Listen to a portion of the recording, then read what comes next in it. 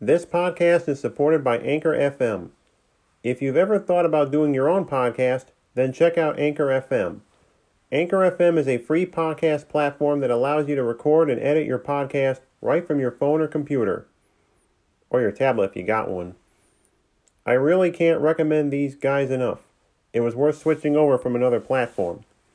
Once you set up your podcast, Anchor FM will automatically distribute it to all other platforms like Spotify or Apple Podcasts or such and such. It's very easy, very streamlined, and you can start making money immediately. Download the free Anchor app or log on to anchor.fm to get started. This is a Kitty Pod production.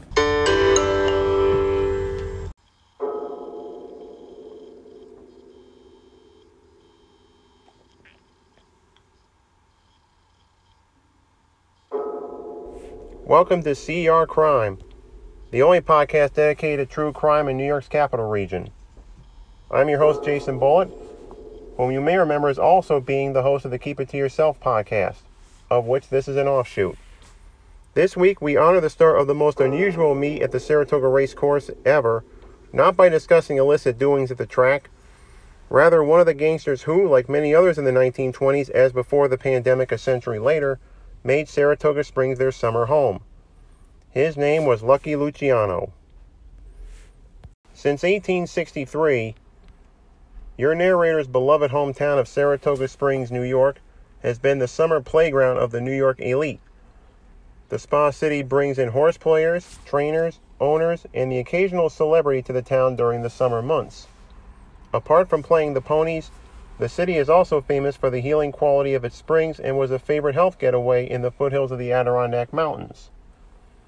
But with the advent of Prohibition in 1920, the still young city, having been incorporated as such only 5 years earlier, gained a reputation as both a center of liquor smuggling and a hotbed of corruption amongst criminals and local politicians. The earliest of these criminals was the man who founded the Mafia, as we would come to know it in both the news and popular culture, Charles Lucky Luciano.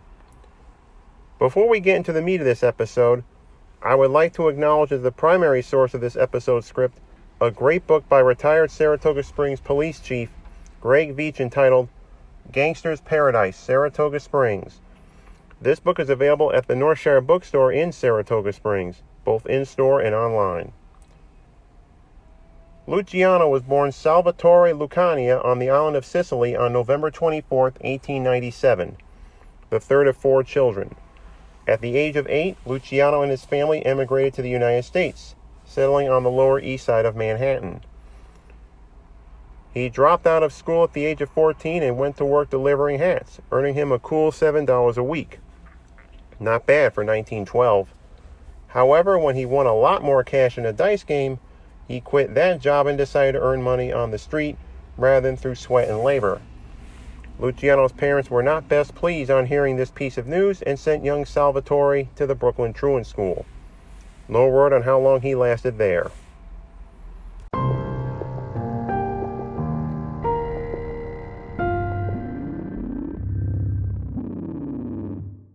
Martin Scorsese's 2002 film Gangs of New York casts an historic eye towards gangs during the mid-19th century and up until the middle of the Civil War.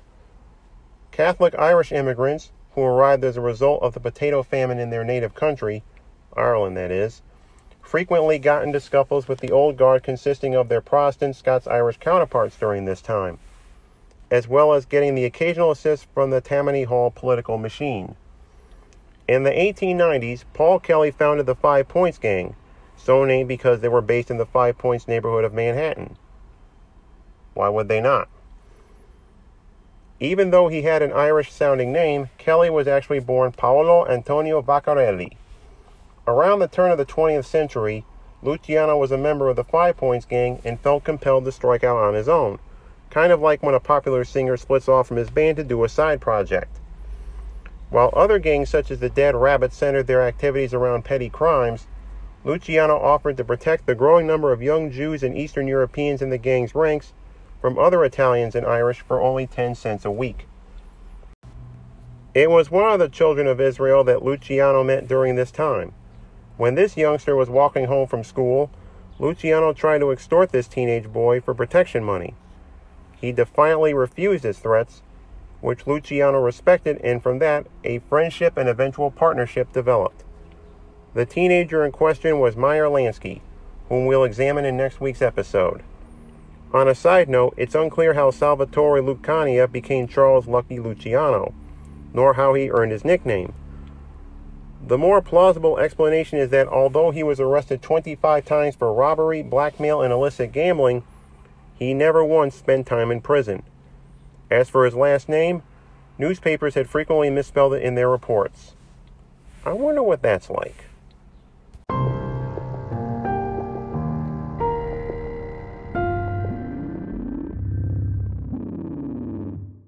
On January 17, 1920, the 18th Amendment of the United States Constitution went into effect, banning the sale, making, and transport of alcoholic beverages. As demand for these libations continued, a black market developed and groups of criminals were ready to respond in the era of rum running, speakeasies, and bathtub gin. As Prohibition began, Luciano made his way to Saratoga Springs. Under the tutelage of Arnold Rothstein, Luciano ran the Brook, an opulent casino that was innovative in that it would become the blueprint for other such gambling halls years later. Rothstein sold the club to Nat Evans several years later. Rothstein was best known as the main fixer of the 1919 World Series, leading to the Black Sox scandal and the banishment of such players as shoeless Joe Jackson of the Chicago White Sox. Luciano set up shop at a less opulent gambling den called the Chicago Club. Located where a Bank of America branch now stands off Broadway on Division Street, the illicit club consisted of a single craps table, 2 roulette tables, a birdcage for some strange reason, and probably the earliest known iteration of an off-track betting parlor. During the annual horse racing meet in August, Luciano fronted the operation with James Leary, leaving Gus DiMatteo and Matty Burns to run the shop the rest of the year. Of note was the fact that Luciano, who would go on to become the head of the Genovese crime family, the first such syndicate in America, was in charge of the club during his prostitution trial in 1936. He would be convicted and sentenced to 30 to 50 years in prison and deported back to his native Italy. 2 years earlier, the Brook burned on New Year's Eve 1934, one of the many mob-related gambling halls in Saratoga that were established, thrived, and eventually burned for reasons known only to them. Luciano ran the Chicago Club knowing that state politicians who were trying to shut them down were mere hypocrites. According to Martin Gosch and Richard Hammer's book, The Last Testament of Lucky Luciano, he was quoted as saying that it was kind of a joke.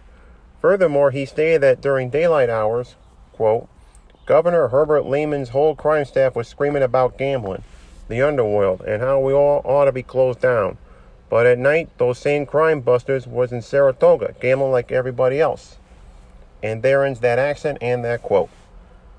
Luciano wasn't the only gangster connected with illicit gambling operations in Saratoga.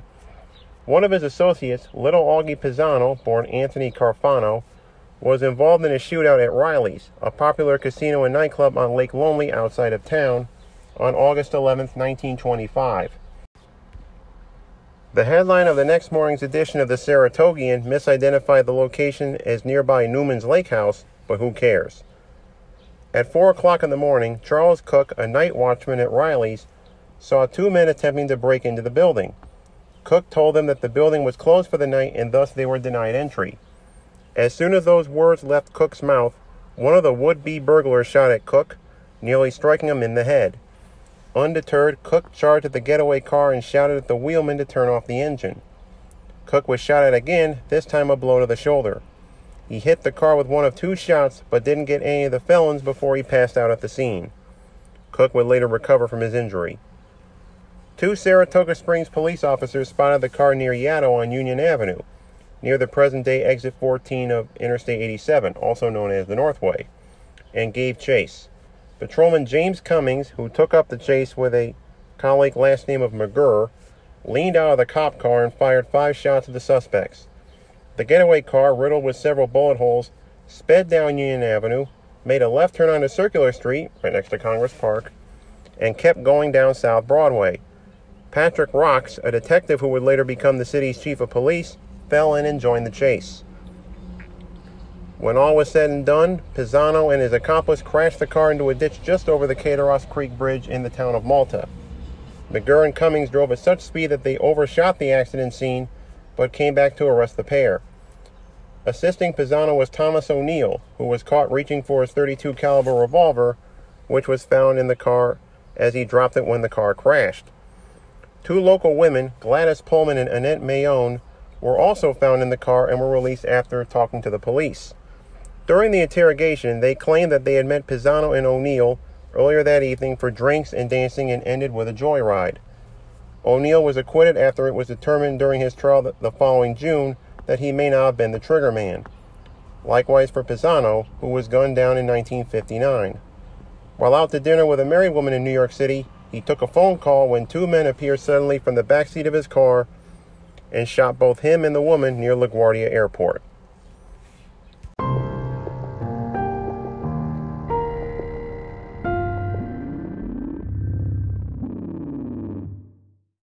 After serving 10 years of his prison sentence, Luciano was deported to his native Italy after World War II. He delved into the narcotics trade while maintaining ties to the American crime scene, only to briefly return stateside in the late 1950s. It was on November 14, 1957, that Vito Genovese called the New York Mafia bosses to a meeting at the home of Joseph Barbara, alias Joe the Barber, in the Tioga County hamlet of Apalachin, a good 20 miles south-southwest of Binghamton as the crow flies, to sort out issues in the underworld and approve his takeover of Luciano's family. However, the meeting turned into a total debacle when a New York State trooper was tipped off by the sight of expensive cars near the house.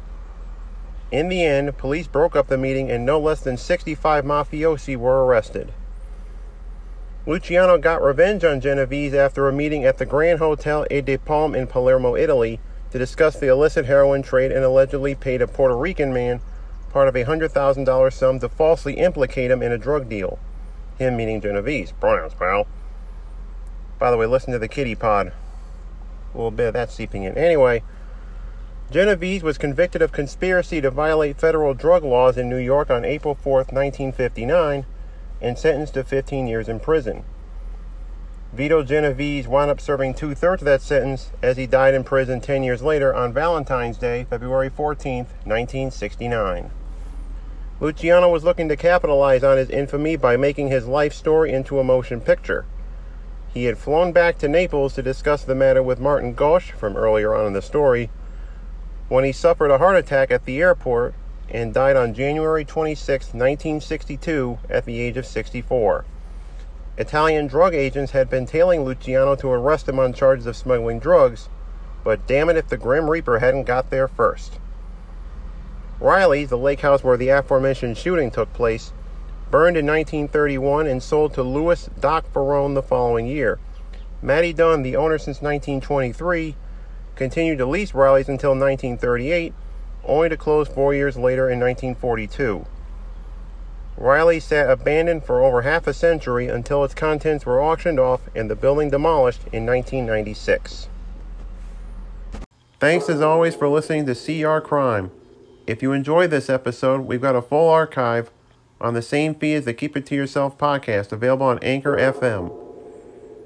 You can also listen there as well as on Apple Podcasts, on Spotify, on Google Podcasts, or the platform of your choice. And give us a good rating and a good write-up, 5 stars that is.